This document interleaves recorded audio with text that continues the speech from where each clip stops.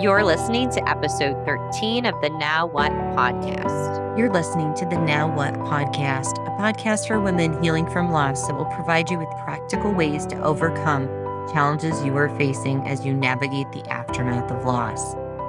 If you're ready to get unstuck and move forward with confidence on your journey, then this is the podcast for you. It is possible to start loving the life you're living after loss, and here is your guide, host, certified life coach, and widowed mom, Erin Henty.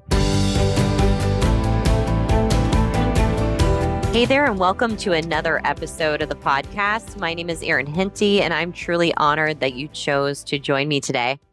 Whether this is your first time joining or not, I know you'll gain tips, tools, and hear inspirational stories from others on a similar journey that will support you on the road ahead. In today's episode, we'll be digging into the 3-step process that I shared back with you on episode 9 that you can use to change some of those thoughts that you're having and keep you moving forward with confidence on your journey. But this 3-step process will also be what we'll work on creating for yourself in your life so you can begin to experience things in a new way. If you're listening to this podcast and you're someone who supports others on a similar journey, then stick around because this 3-step process applies to you as well. I know you're someone who has been impacted by loss, and you're probably wondering what to do now. If that's the case, then you've come to the right place today. And I can honestly say that anything I share with you is things that I've applied to my own personal journey over and over again. And it's something that I've taught my clients in my Becoming You coaching program repeatedly. And you can hear Mary from episode 11, where she talks about her own personal experience in the program. But my intention to you today is to ensure that you truly know what you can do to support yourself on this journey and to better be able to communicate what you need with others. I do have some good news for you. You can just start by taking a deep breath because the things that you apply today do not require any additional time. It's only going to require you to be more intentional with the time that you have. No sense in adding one more decision to your plate, one more thing you have to do. We're going to dig into how you're going to use the time that you have in a way that will truly allow you to move forward with confidence on your journey. And it all begins with the 3-step process. So let's dig in here. I know grievers are often feeling intense emotions, particularly in the early days of grief. Is that true for you? I know those emotions can oftentimes leave you feeling stuck, and you may be feeling overwhelmed by all the decisions you have to make. Or maybe you feel conflicted when one moment you're happy and then the other moment you're sad. That being said, we can't run from those feelings that we're having. What we can do in the first step is create space for ourselves that allow you to process through the thoughts that you're creating and those intense feelings and emotions you're having within your grief in a healthy way. And what does creating that space look like for you? Well, first, let's talk about what creating space requires. It requires time, which is one of our most precious commodities. But as I mentioned to you earlier, we're not looking for ways to add more things to your plate. We're looking for ways to be more intentional with the time that you have. The other thing it requires is that intentionality, focusing on the things that are most important during that time that will allow you to move through those emotions that you're having. And also it requires energy. In this space that you creates maybe to restore your energy, or this may require some energy depending on what it is that you're doing with that time that you have. What creating space doesn't require is an agenda. I want to share a story with you. When I used to plan vacations for our family, my late husband would always worry that I'd have our entire vacation planned out literally minute by minute. And just the sound of that makes my skin crawl. I would tell him what areas we would be in each day, and then he'd worry about not being able to enjoy the time we had together because we'd be so stressed out trying to meet all of the time constraints. He soon learned that when I made an agenda for our vacations, I would simply just block out time to ensure we did the things we enjoyed together as a family. It honestly didn't matter what we did during that time or how we did it because that would all come together once we got there. Think of creating space, whether it be for you or the one you're supporting, as intentional time on the calendar without an agenda. My friends and I learned over the years that as long as we've carved out the time once we got closer to the date, and depending on how we were feeling, would determine what we actually did during that time together. As a griever, I know it must be difficult for you to see past the moment as you begin to think about the days ahead. That can be really overwhelming. Oftentimes, friends would ask me on a Monday if I could get together on a Friday, and I would tell them, I'll need to see how I feel once I get to Friday. Does that sound familiar? Going back to the question, what does creating space look like? Creating space to support you and your loved one can look different depending on the day, the feelings that are coming up, and what the person has the ability to focus on. It could be as simple as going to coffee with a friend or making a phone call or using that space to listen to what's really coming up for you. But never make assumptions about where you should or shouldn't be.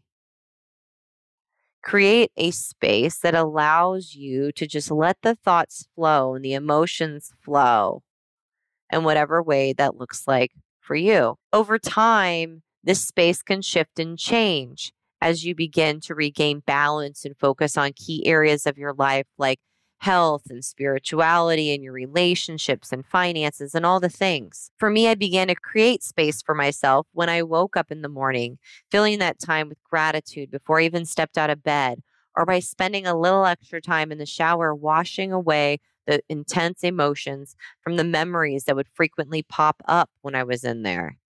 And now I continue to create space to prioritize time for my family, my friends, and myself, because those are the things that keep me moving forward on my journey and give me something to truly look forward to. Oftentimes, once we've created space, it's important to use some of that time for the second step in the process, which is to gain clarity about what may be coming up for you. As a life coach for women healing from loss, I've created a simple assessment for my clients to take that allow them to identify how satisfied they feel in their life, because it gives you a starting point to see what you expect your life to look like and the thoughts that are coming up based on where you're at, so you can better understand those intense emotions that you may be feeling. It's totally understandable that when a loved one dies, that you can't imagine how to live a life without them. Thinking about it can be extraordinarily painful because every step you take is met with equal parts pain and joy. Understanding what's coming up for you in this space you've created to support yourself in this grief will help you identify your needs right now so you can continue to spend intentional time as you navigate the journey ahead. What I found is oftentimes when you're feeling overwhelmed, it's because of the perception of what you should or shouldn't be doing, or how you should or shouldn't be feeling, which, when taking time to explore that further, you'll soon find out that staying present with how you feel right now and having a space to feel safe, expressing those emotions, is the best thing you can gift yourself in the aftermath of loss.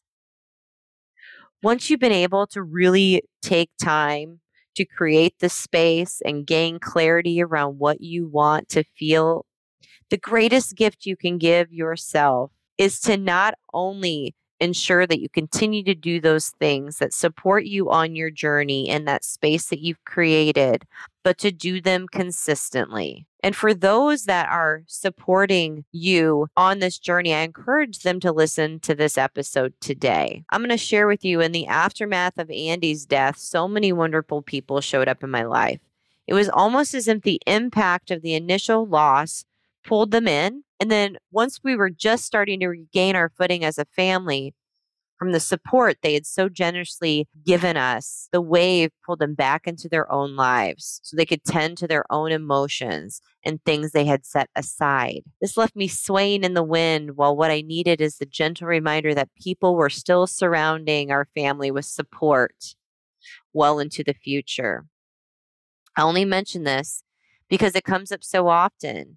And after the loss of my sister, my niece, I saw so many people trying to do the same thing.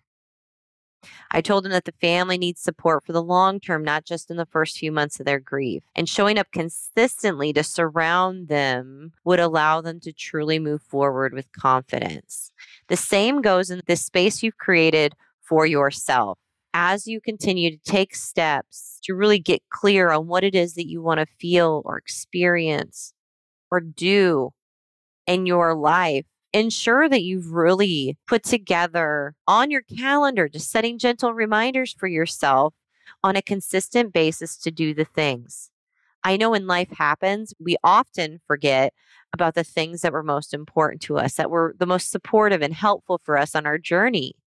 But as you get really clear on what it is that you want to experience, you can go back to those things that you did once before, the people you surrounded with, or the emotions that you felt, and use that to lay the foundation as you continue to move forward. Life happens. And when it does, we go into survival mode and set those things that were truly good for us off to the side. But they're still there waiting. They're waiting to give you space and to remind yourself of what you need right now.